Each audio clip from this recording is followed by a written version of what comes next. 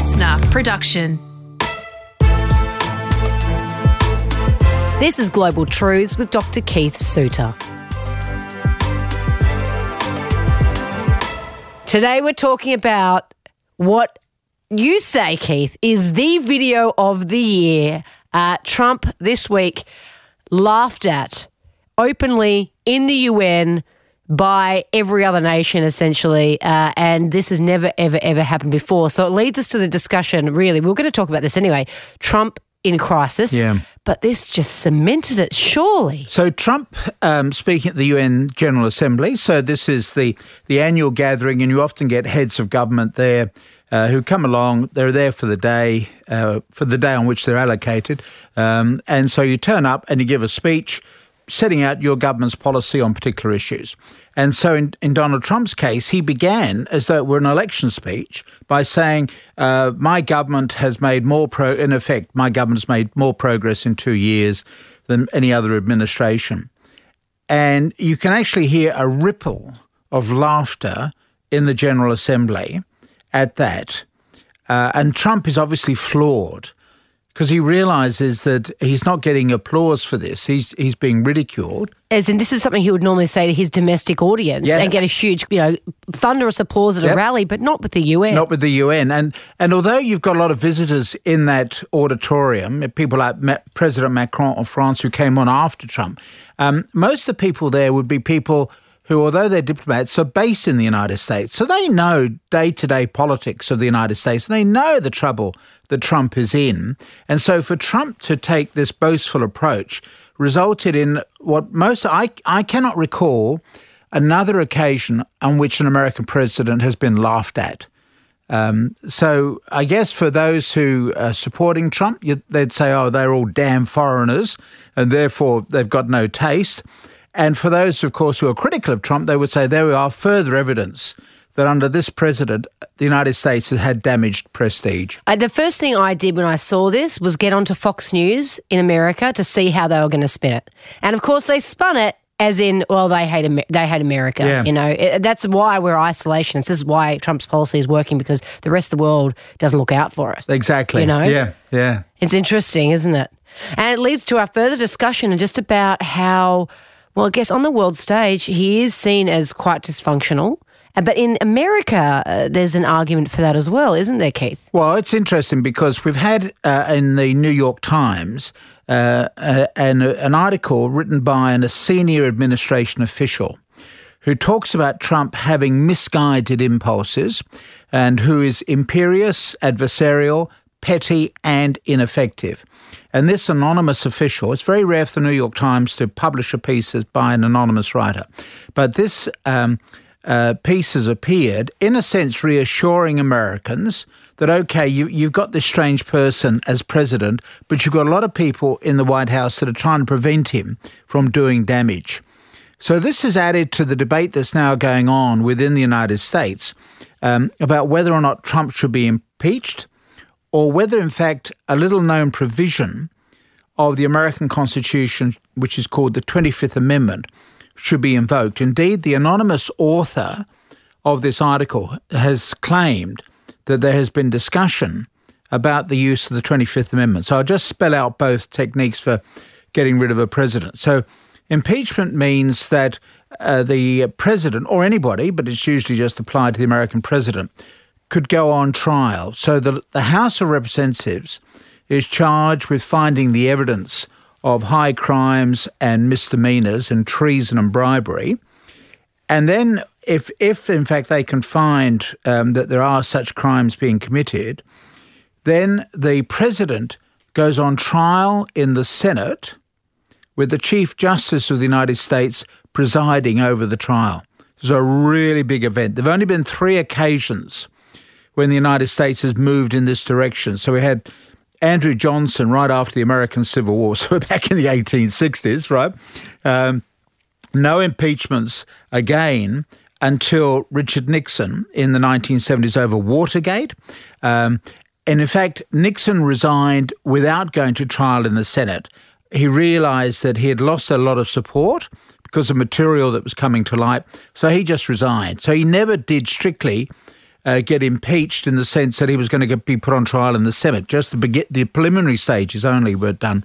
And then, of course, most recently, we've had President Clinton, who did go on trial in the Senate for certain offences relating to Monica Lewinsky, but he was found not guilty. So, in fact, back in the 1860s, Johnson, and then 20 years ago, President Clinton, in both cases, the prosecution failed to secure a conviction. And so both presidents served out the rest of their term of office. So that's impeachment. And so almost as soon as President Trump was elected, you had people saying we must impeach him.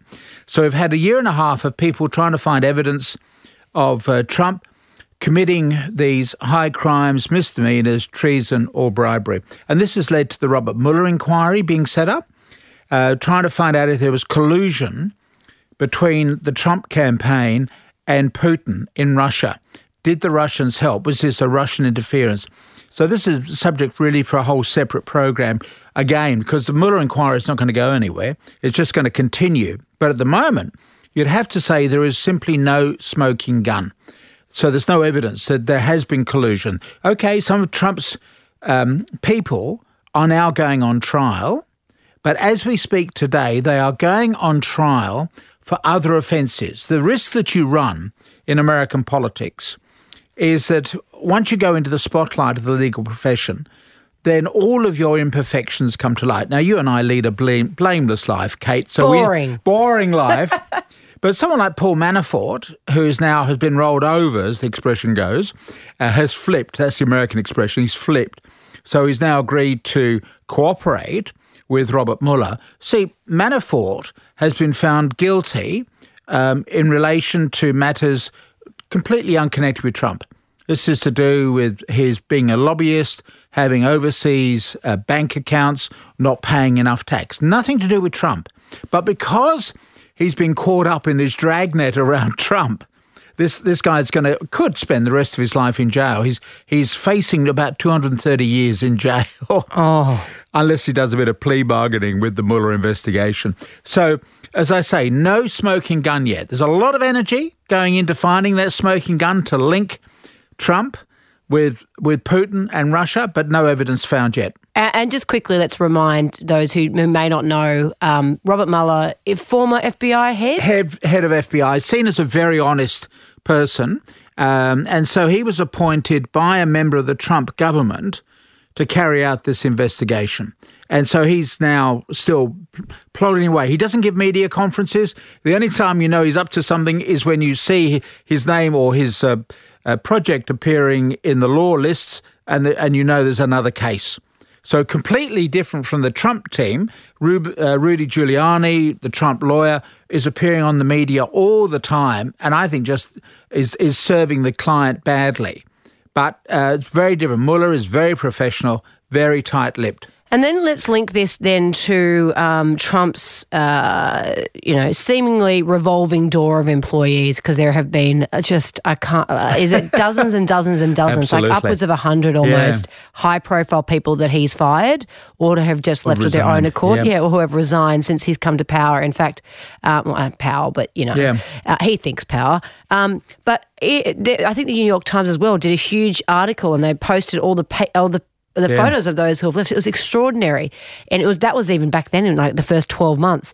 But Rosenstein, now there's a lot made of this chap, Rosenstein. Rod Rosenstein, Yep, but there is meant to be a big meeting about, he's still being blamed for setting up the Mueller investigation, but he's one of Trump's men. He was appointed by Trump. He's a Republican. Yeah. Although he doesn't give donations to the Republican Party, he's a registered Republican. Good links with the Bush administration.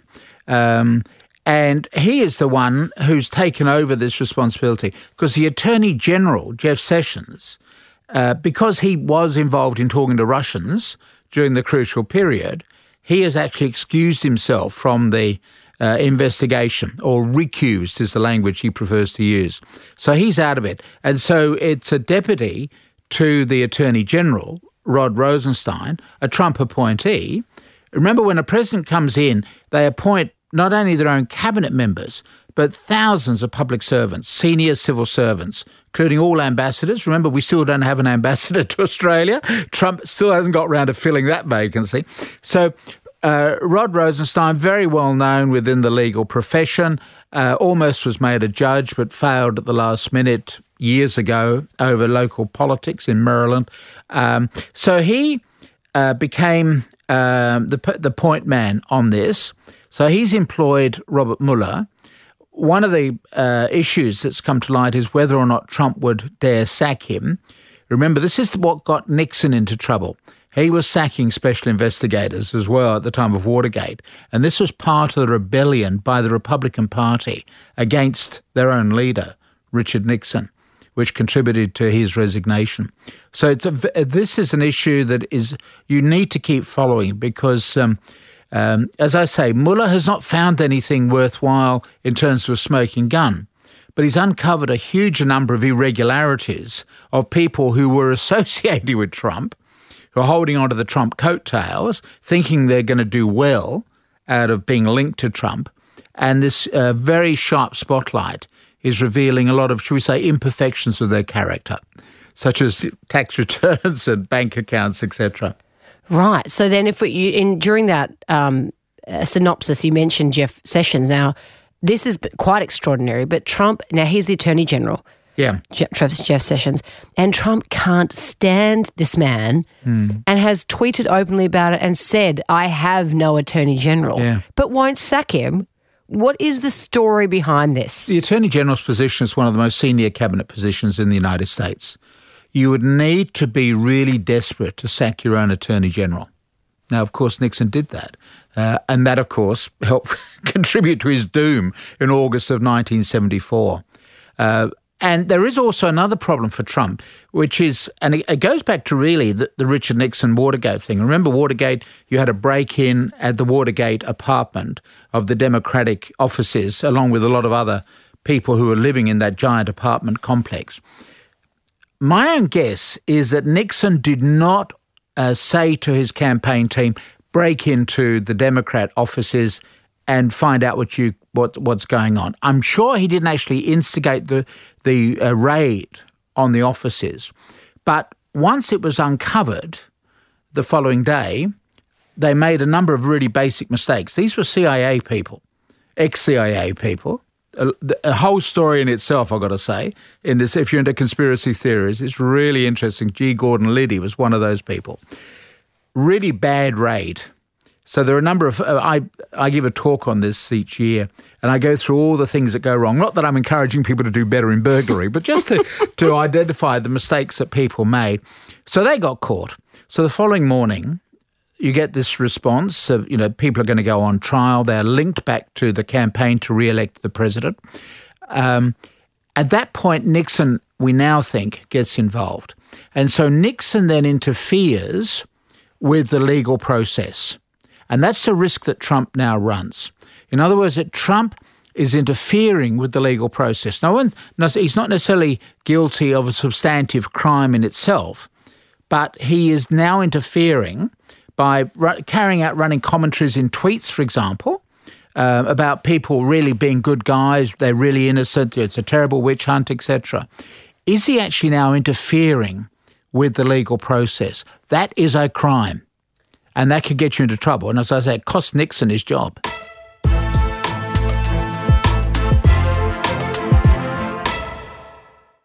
This is Global Truth. This is Dr. Keith Suter. We're talking about the Trump administration being in crisis today. And there are so many parts to this. And Keith, you have just very well versed on this particular topic.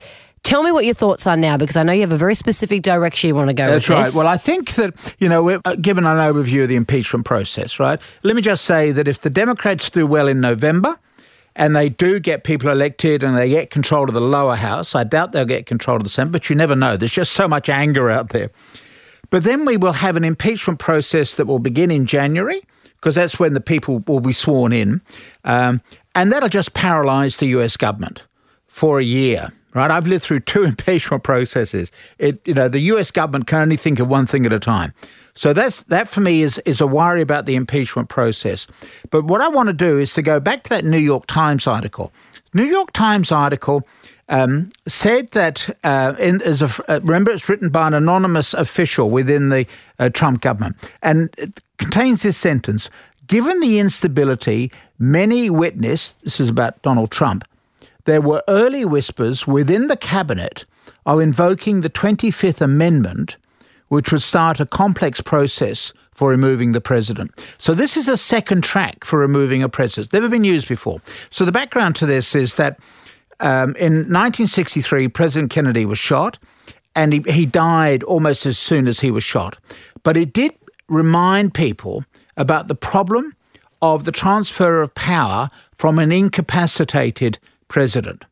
And so the 25th Amendment to the American Constitution refers to what happens when the president or a vice president gets sick or is incapacitated. Within the US government, the most well-known example where we had an incapacitated president, at least in the 20th century, was Woodrow Wilson. So Woodrow Wilson was the leader in World War I, but he had a stroke towards the end of his time in office. And so was confined to his bed. And so for a year and a half, the US government was run by Mrs. Wilson, who would receive requests from the cabinet, who would then take the requests into the president's bedroom, and she would say, this is what my husband has decided, and then come back out and report. Now, they had no mechanism to put the vice president in charge of the country. And then in 1963, you get the tragedy of John Kennedy, and people are saying, look, we've really got to sort this out. So there's an amendment to the Constitution. Remember, it's very difficult to amend the American Constitution, not quite as difficult necessarily as the Australian one, but it's certainly difficult to amend it. Hence why they still have guns. So they still have the right to bear arms, absolutely embedded within the American DNA. So the 25th Amendment, and it's called the fourth section, deals with the president who is deemed unfit to govern. So if you have, which is the allegation now regarding Trump, a person with early onset dementia, this is the mechanism to get rid of him. So in other words, the vice president and a majority of the cabinet would then write to Congress saying, we believe the president is now unfit to govern.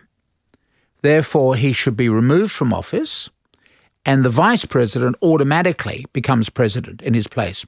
Remember, in the US system, the president is like a king or a queen. Very, very different from the Australian system. The Westminster system, so it's a British system, the Canadians, New Zealanders, we have prime ministers. And so you have this sort of, they come and go more regularly in Australia of late, coming and going. In the United States, you must always have the king in control or queen in control, right? If you think back to the United Kingdom, the queen, the current queen, became queen sitting up a tree in Kenya. That's right. Well, I saw the Crown series on Netflix. Yep. So the late king died in his sleep, and the queen was on a tour of East Africa. Well, the princess was. So she went up the tree as a princess and came down as the queen, right? In that split second, the power transfers. No messing around. The same thing under the American Constitution. There has to be a continuity of governance, as you will find within the British system. And so the problem is, what happens if you have an incapacitated president? And so the 25th Amendment and the fourth section, deals with this mechanism. So the vice president, who's currently Mike Pence, and a majority of the currently 23 members of cabinet would then write to Congress saying they think Trump is unfit to govern. Congress, as soon as it gets the letter, needs to be assembled immediately, right? That's a big job, bringing everybody into Washington, D.C., and it then requires a 2/3 vote of both houses to remove a president. So that's even more difficult than 2/3 of the Senate for impeachment. You've got to get 2/3 of the lower house as well. And also there's a risk that Trump could actually advise Congress that he thinks he is fit to govern, in which case you've got Congress would need to work out, is the vice president correct or the president? It's interesting, towards the end of Reagan's time in office, and Reagan did die with dementia, but towards the end of his time, there were whispers that the president seemed to have dementia. Reagan got to hear about these whispers, that they were going to use this 25th Amendment on him, and so he gave a stellar performance in the cabinet. And suddenly people said, oh, look, we can't use this 25th Amendment because clearly Reagan has now recovered. So, but it's very interesting that there is this debate allegedly going on in the White House. Remember, this is the anonymous article, New York Times, but the constitutional experts are now having to dust off their copies, well, like me, dust off copies of the Constitution and get their heads around this very little-known alternative to impeachment for removing a president. So the next couple of months, obviously, very, very big for Trump with the midterms coming up, the elections in November. Yep. How do we see it playing out? I know we have talked about it before, but of course, in the context of this, trumpet crisis type of subject matter, how's it going to play out? Well, my guess is that Trump is mobilising his supporters and is saying, in effect, this is not just midterm elections, this is a presidential re-election campaign. Because if the Democrats do well, what's called a blue wave, so very confusing in American politics, red is the colour for the Republicans, and we talk about red states. The Democrats have blue. So we're talking about a blue wave, angry women, angry Latinos, etc., angry people of colour. They would end up getting people elected into the House of Representatives. One of them really is impressive in New York, is a woman called Cortez.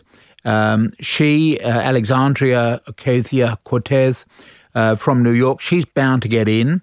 In fact, her Republican challenger has pretty well stopped campaigning because he says it's inevitable. But she represents the new face of the Democrat Party. In other words, really left-wing people. She is, if you like, a political daughter of Senator Sanders. So it's a cleaning out of all that Clinton dynasty. And you've got a whole new radicalised Democrat Party and young people. Remember, young people didn't vote back in 2016. And of the women who voted, the white women who voted, 53% voted for Trump, despite his appalling behaviour towards women, because they didn't like Mrs. Clinton. But now, you see, you've got this new groundswell of feeling. And so the Democrats are getting mobilised, and Trump is saying, well, look at what the Democrats are doing. If I'm going to stay in office for my last 2 years and able to continue to do well, remember, he thinks he's doing well, then he's got to get his own base out to vote. This is a case of watch this space, Keith, because we're going to continue talking about this the next few weeks, including next week when we're going to talk about Steve Bannon, who was key in the Trump campaign. Stand by for that one. Global Truths was presented by Dr. Keith Suter and me, Kate Mack. Produced by Liv Proud. Audio production by Darcy Thompson. Listener.